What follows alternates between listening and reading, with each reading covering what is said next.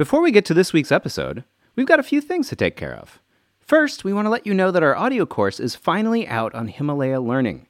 The Wildlife of Your Home pod course is a 10-episode series that will train you to become an indoor wildlife investigator, a rare kind of scientist. You'll learn about ecosystems by discovering the unknown creatures you wake up with every day. It's available right now on learning.himalaya.com/tumble. If you enroll now, you'll get a free 14-day trial on the Himalaya Learning platform. And next, we got some new patrons to thank. Roland, Bridger, happy belated birthday on August 2nd, Bridger. Your dad loves you and loves all the adventures you go on. Isaac and Aurora Lang, Ian Skinner, Aaron, Holly, and Charlotte, happy birthday on August 15th. Keep learning and asking questions. Your mommy loves you. And also Cleo Chan Testa, keep learning and shining, and happy birthday on August 21st. There are also some more not new patrons with birthdays coming up. Persephone Schmitter, happy birthday on August 14th. Leo Liked Gould, happy birthday on August 15th. Your parents love you and are so grateful for you. Catherine, happy birthday on August 16th. Emma Kay, happy birthday on August 21st. Mom and Dad are always so proud of you. Julian Boutel, happy birthday on August 21st. Thanks to all of you and to everyone who supports Tumble on Patreon. If you'd like to get a shout-out like these people, or get a happy birthday wish from yours truly on our podcast, just go to patreon.com/tumblepodcast and pledge at the $5 level or higher. Once again, that's patreon.com/tumblepodcast. Wow, so this week we got a bunch of new patrons on Patreon. I am so excited to hear that, but why do you think that is? Why this week? I don't know, maybe it's the holidays. Maybe people are feeling thankful for some reason right now. Thankful for Tumble, maybe? Maybe so. Maybe they're getting to the end of the fiscal year and their piggy banks need to be emptied out. That could be too. Or maybe they like the song that you posted last week. Yeah, maybe they did. And for those of you who want to download a copy of it, you can get it and all the other awesome music from this show when you support us on Patreon. And did I mention I'm working on another song? A song about what? Cats. Cats? What? Do we want to honor these creatures with a song? Maybe it will be about how evil they are. That sounds better. Yeah. Well, when it's ready, I'll put it up on Patreon for all of our patrons to hear and download as they please. Anyhow, I'm thankful for our new patrons. They are Ben Ovilus, Elon, whose question figures quite prominently into today's show, Samuel Oliver and Elizabeth Peterson in Denver, Colorado, who are also giving us their allowance, Lucas and Rowan Roberts, Alistair Peary and his mom, and lastly, Mitchell Tegelman for his birthday. Happy birthday, Mitchell. Mitchell, if it weren't protected by copyright, we'll totally sing you happy birthday right now. Instead, we'll sing something different. Happy birthday, it's your birthday, happy birthday, it's your birthday, happy birthday, it's your birthday, and you're 6. And stories of science discovery.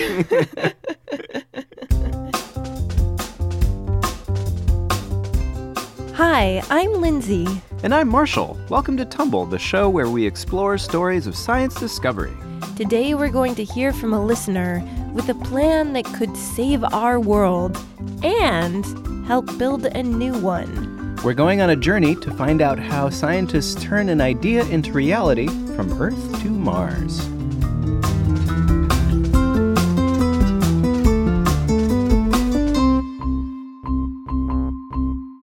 Our listener Elon has a question that's really more of an idea. Hi, my name is Elon and I'm 10 years old. With the problem of producing too much CO2 on Earth, how can we get rid of it? Can it be filtered and broken down? Okay, so Elon is talking about solving climate change. You know, just the biggest issue facing our planet today. Elon knows what to do with that extra carbon dioxide. I have been thinking about sending all of that to Mars, hopefully in the near future. It would increase chances to populate Mars and continue to sustain life on Earth. If there's one thing I'd like to have happen, it's to populate Mars. and sustain life on Earth. Okay. That's mine. Yeah, I guess. That's fair. Fair point. Well, Elon told us that he came up with this idea because he loves watching science videos and reading National Geographic. He saw an invention that extracted carbon dioxide from the air, and then he read about the idea of putting power plants on Mars to make more CO2 for its atmosphere. Bye-bye global warming, and think of the vacation home opportunities. So Elon's thought process was, why not just take our extra CO2 and send it over to Mars? Kind of the two birds, one stone type thing. Sounds good to me. But when you have a great idea, what do you do to figure out if it could actually work? And then, how do you make it happen? Yeah, because Elon's idea involves so many challenges in so many different areas of science. Scientists have learned to bring all these diverse areas of science together to make amazing things happen. So today, we're going to take Elon's idea on the start of a scientific journey, beginning right here in Barcelona. Okay, so you went to a crowded room. Exactly. I went to a scientific conference or meeting. It's like a worldwide science water cooler. It's a place where scientists hear each other's research, get inspired, and in many cases, they start working together to make ideas into reality. The meeting I went to was called the International Congress of Sustainability, Science, and Engineering. And that's where I met a scientist who could help answer the first part of Elon's question. So I'm Kristina Zakuciova. I'm from Slovakia originally, but I work in Prague in the Czech Republic. And basically, I'm also a singer. Kristina studies carbon capture and storage. That's taking carbon from the air and putting it back into the ground. She was also a finalist on the Czech Republic's version of The Voice. And she really impressed the Czech version of CeeLo. I wanted to talk to her about how to filter carbon from the air, but first I read her Elon's question. How would you answer that question? I like very much that actually kids, or let's say non-scientific, like serious scientific community, they have this brilliant ideas.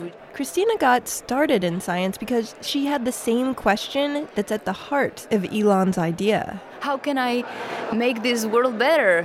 What can I do from my position? Even though I'm just a little person in this huge world, but I can do something. And yeah, that's what I want to say to everybody. Let's do something together and collaborate, talk with each other, put it on the table, and I think the people will listen.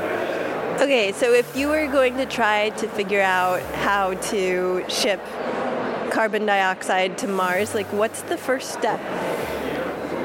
The main idea or the main process what should need to be done is brainstorming with different people from different areas. Okay, so is Kristina the person who can tell us about the carbon dioxide part? She is, and it turns out scientists and engineers have been working on this technology. Right now, currently, what is happening is that the scientific community is trying to develop the process, which is the capturing the CO2 on some sorbents. Kristina's talking about absorbent materials, a solid compound that absorbs the carbon dioxide gas. Get ready for some chemistry. If you have CO2 and you have calcium oxide, CaO, if you put them together, you have calcium carbonate. To put the gas and the solid together, they're cooked at a very high temperature and pressure to create a chemical reaction. Voila! You've got your calcium carbonate, the same material that a snail's shell is made out of. Delicious. Don't eat that. Yeah, don't ever eat that. Because what that means is that your carbon dioxide is now in an easier-to-store solid form rather than a sneaky, easy-to-escape gas. So where do they store it? Is there a U-Haul self-storage place for carbon? The CO2 goes into deep holes, like old used-up oil wells, and then it's sealed shut. Sort of like a high-tech underground carbon dioxide garbage can. Basically. So it's not hard to see that Mars would be a better place to keep this stuff because there would actually be a useful purpose for that carbon dioxide. So now that we know the first step of Elon's problem is solved, what do we do next? Now we have to go to Mars. I'm Scott Gazach. I'm a research astrophysicist here at NASA Goddard Space Flight Center in Greenbelt, Maryland. And I primarily study the Mars atmosphere. Scott is part of the team that drives the Curiosity rover across the surface of Mars, which is only a lot bit cool. I told Scott about Elon's idea and asked him if he thought carbon dioxide from Earth might help make Mars habitable. Right now, Mars's atmosphere is almost entirely carbon dioxide. It's about 95 or 96% carbon dioxide. A much smaller percent of Earth's atmosphere is carbon dioxide, but the Martian atmosphere is a lot thinner. So to get to something like Earth's atmosphere, it would need a ton more carbon dioxide. Awesome. So it sounds like we're getting somewhere with this brainstorming thing. But wait. Uh-oh. Scott told me there's a bigger problem with Mars's atmosphere. The problem that we've discovered is that Mars is losing atmosphere to space all the time, and has probably lost a lot of atmosphere to space over its history. What? Why can't Mars hang on to its atmosphere? Is it like it will never find love? The atmosphere that got away. No, it's because it's missing something really important called a magnetic field, which is like its ability to love atmosphere. So like a giant field full of magnets, we have one of those on Earth? No. Around our planet, we have a force field that serves as a barrier between our atmosphere and space.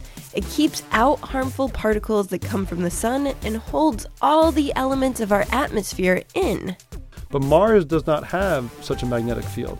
And so all that energy, all those charged particles just directly rain onto the atmosphere. And some of those help kind of pull away little bits of the atmosphere constantly, all the time. So the issue is that any kind of attempt to modify Mars's atmosphere is going to have to be continually managed in a really intensive way. Yeah, you'd have to manage it, and you'd also need to bring in these materials from somewhere else, probably, like Elon's comet, because probably Mars doesn't have enough left because of how much it's lost over time. Okay, so this is sounding pretty good for Elon's idea, but we have a new problem. How do we stabilize the atmosphere enough to make it habitable? You're not going to believe this, but Scott told me he was at a scientific conference and he heard an idea of how to do it. So the one proposal that some NASA scientists had earlier this year was creating an artificial magnetic field for Mars. And it was a pretty neat idea. Wow, so this is like watching magic happen. I mean, this is kind of amazing. I'm feeling like this is fated to happen. Speaking of, we need to find someone to ship all this carbon dioxide to Mars. So is there like an Amazon Prime service you could use, like next day CO2 delivery? Not quite. For the Mars missions that NASA does now, we have launch windows about every 2 years. And that just is dictated by how Earth and Mars pass each other in their orbits. NASA has to wait to launch rockets until Earth and Mars are close together, or as close as they'll ever be. Currently, it takes about 6 to 9 months for a package to make the journey to Mars. Got to start planning way ahead of time for Martian Christmas. You really should send 2 packages of Earth socks at a time. The Curiosity rover is all like, socks! Oh, I wanted a motorcycle. Back to CO2. Right. Can you tell me a little bit about what it would look like to ship CO2 from Earth to Mars?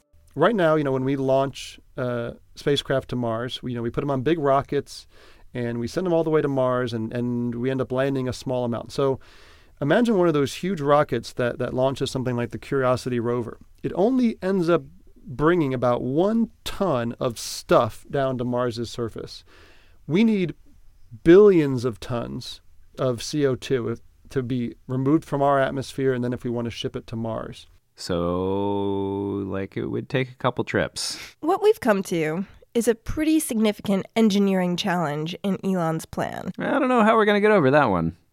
So if we want to deliver things to Mars, we want to maybe deliver it from a place that we wouldn't have to work very hard to get it removed from. And so places like that would be, asteroids and comets. If we could somehow, grab those asteroids and comets and basically, kind of grind them up and deliver that carbon dioxide into Mars's atmosphere, maybe that's a much more feasible scenario than kind of lifting it all the way off of Earth and then putting it onto Mars. I mean, grabbing and grinding asteroids would be pretty cool too, but we've still got the problem of what to do with all of our extra carbon dioxide. I think if we want to get rid of the CO2 in our atmosphere, I think we're going to end up storing it back where it came from, which is underground. Which is what Christina's working on. It's like we're right back to where we started. Exactly. Because even though it seems that the sky is the limit in space, or like beyond the sky. Yeah, the sky is kind of the limit in space. Space also exists in the real world. So even though technically there could be a way to package and ship our CO2 off to Mars to thicken the Martian atmosphere, cost is a big part of the equation. That's the restriction that people who want to go in space operate under. Unfortunately, it's not necessarily even the technology. It's the cost to use that technology. So basically, shipping CO2 to Mars would blow the space budget. Astronauts would be like, hey, why can't we have dessert anymore? It's because we used our whole budget to ship CO2. You're saving the Earth, astronaut. Don't complain about the lack of ice cream. Part of brainstorming an idea is about learning the restrictions, or the things that would keep the idea from happening in the real world. In this case, it's money, but all great ideas adjust and change from the first concept, or they spin out to other ideas. And so if we can find a way to make going to space as simple as, flying from New York to Los Angeles or something like that, that just totally changes the game and really makes space not some mystical frontier, but just another place that humans go on a regular basis. So maybe Elon can be one of the people who have ideas to make space cheaper. Exactly. So we asked Elon what he thought of our investigation and our findings. I was kind of expecting this because in the beginning of the space age, people wanted to go to Mars after they went to the moon, but it was too expensive. So I have a new idea of planting space stations in space at least half the distance from the Earth to the moon all the way to Mars and beyond. So the rockets can get refills on fuel and they can be fixed so they can go to Mars. That's a really good idea. Like getting a gas station and a mechanic shop and maybe like a bathroom. Definitely need a bathroom. Even if you don't have to go at the space station, you should go. Absolutely. And Elon also has a new idea for that pesky disappearing Martian atmosphere. We can put magnets around Mars to stabilize its magnetic field and protect it from radiation. Elon should definitely talk to that NASA scientist that Scott told us about, the one who wants to create an artificial magnetic field for Mars, because that's essentially Elon's plan too. So, has he got his PhD already? Get that boy to a science conference. Honestly, because you don't need to wait until you're a grown-up with a, fancy cap and gown to start sharing your scientific ideas with other people. You never know where it might lead you.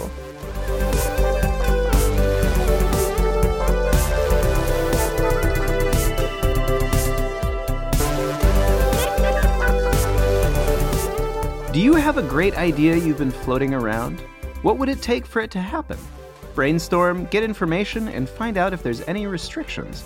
Then see if you can test your idea. That's the next step. Let us know what happens by emailing us at tumblepodcast@gmail.com. We want to hear all of your great ideas.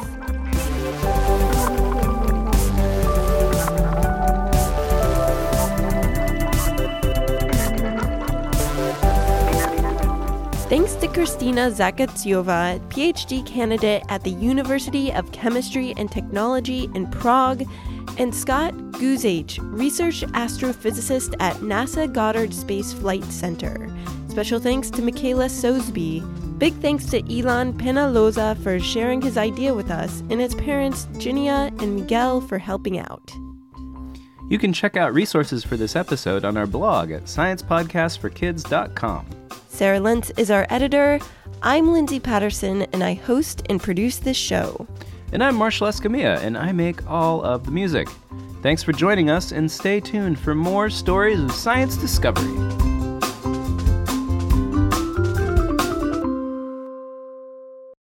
Give me a Z!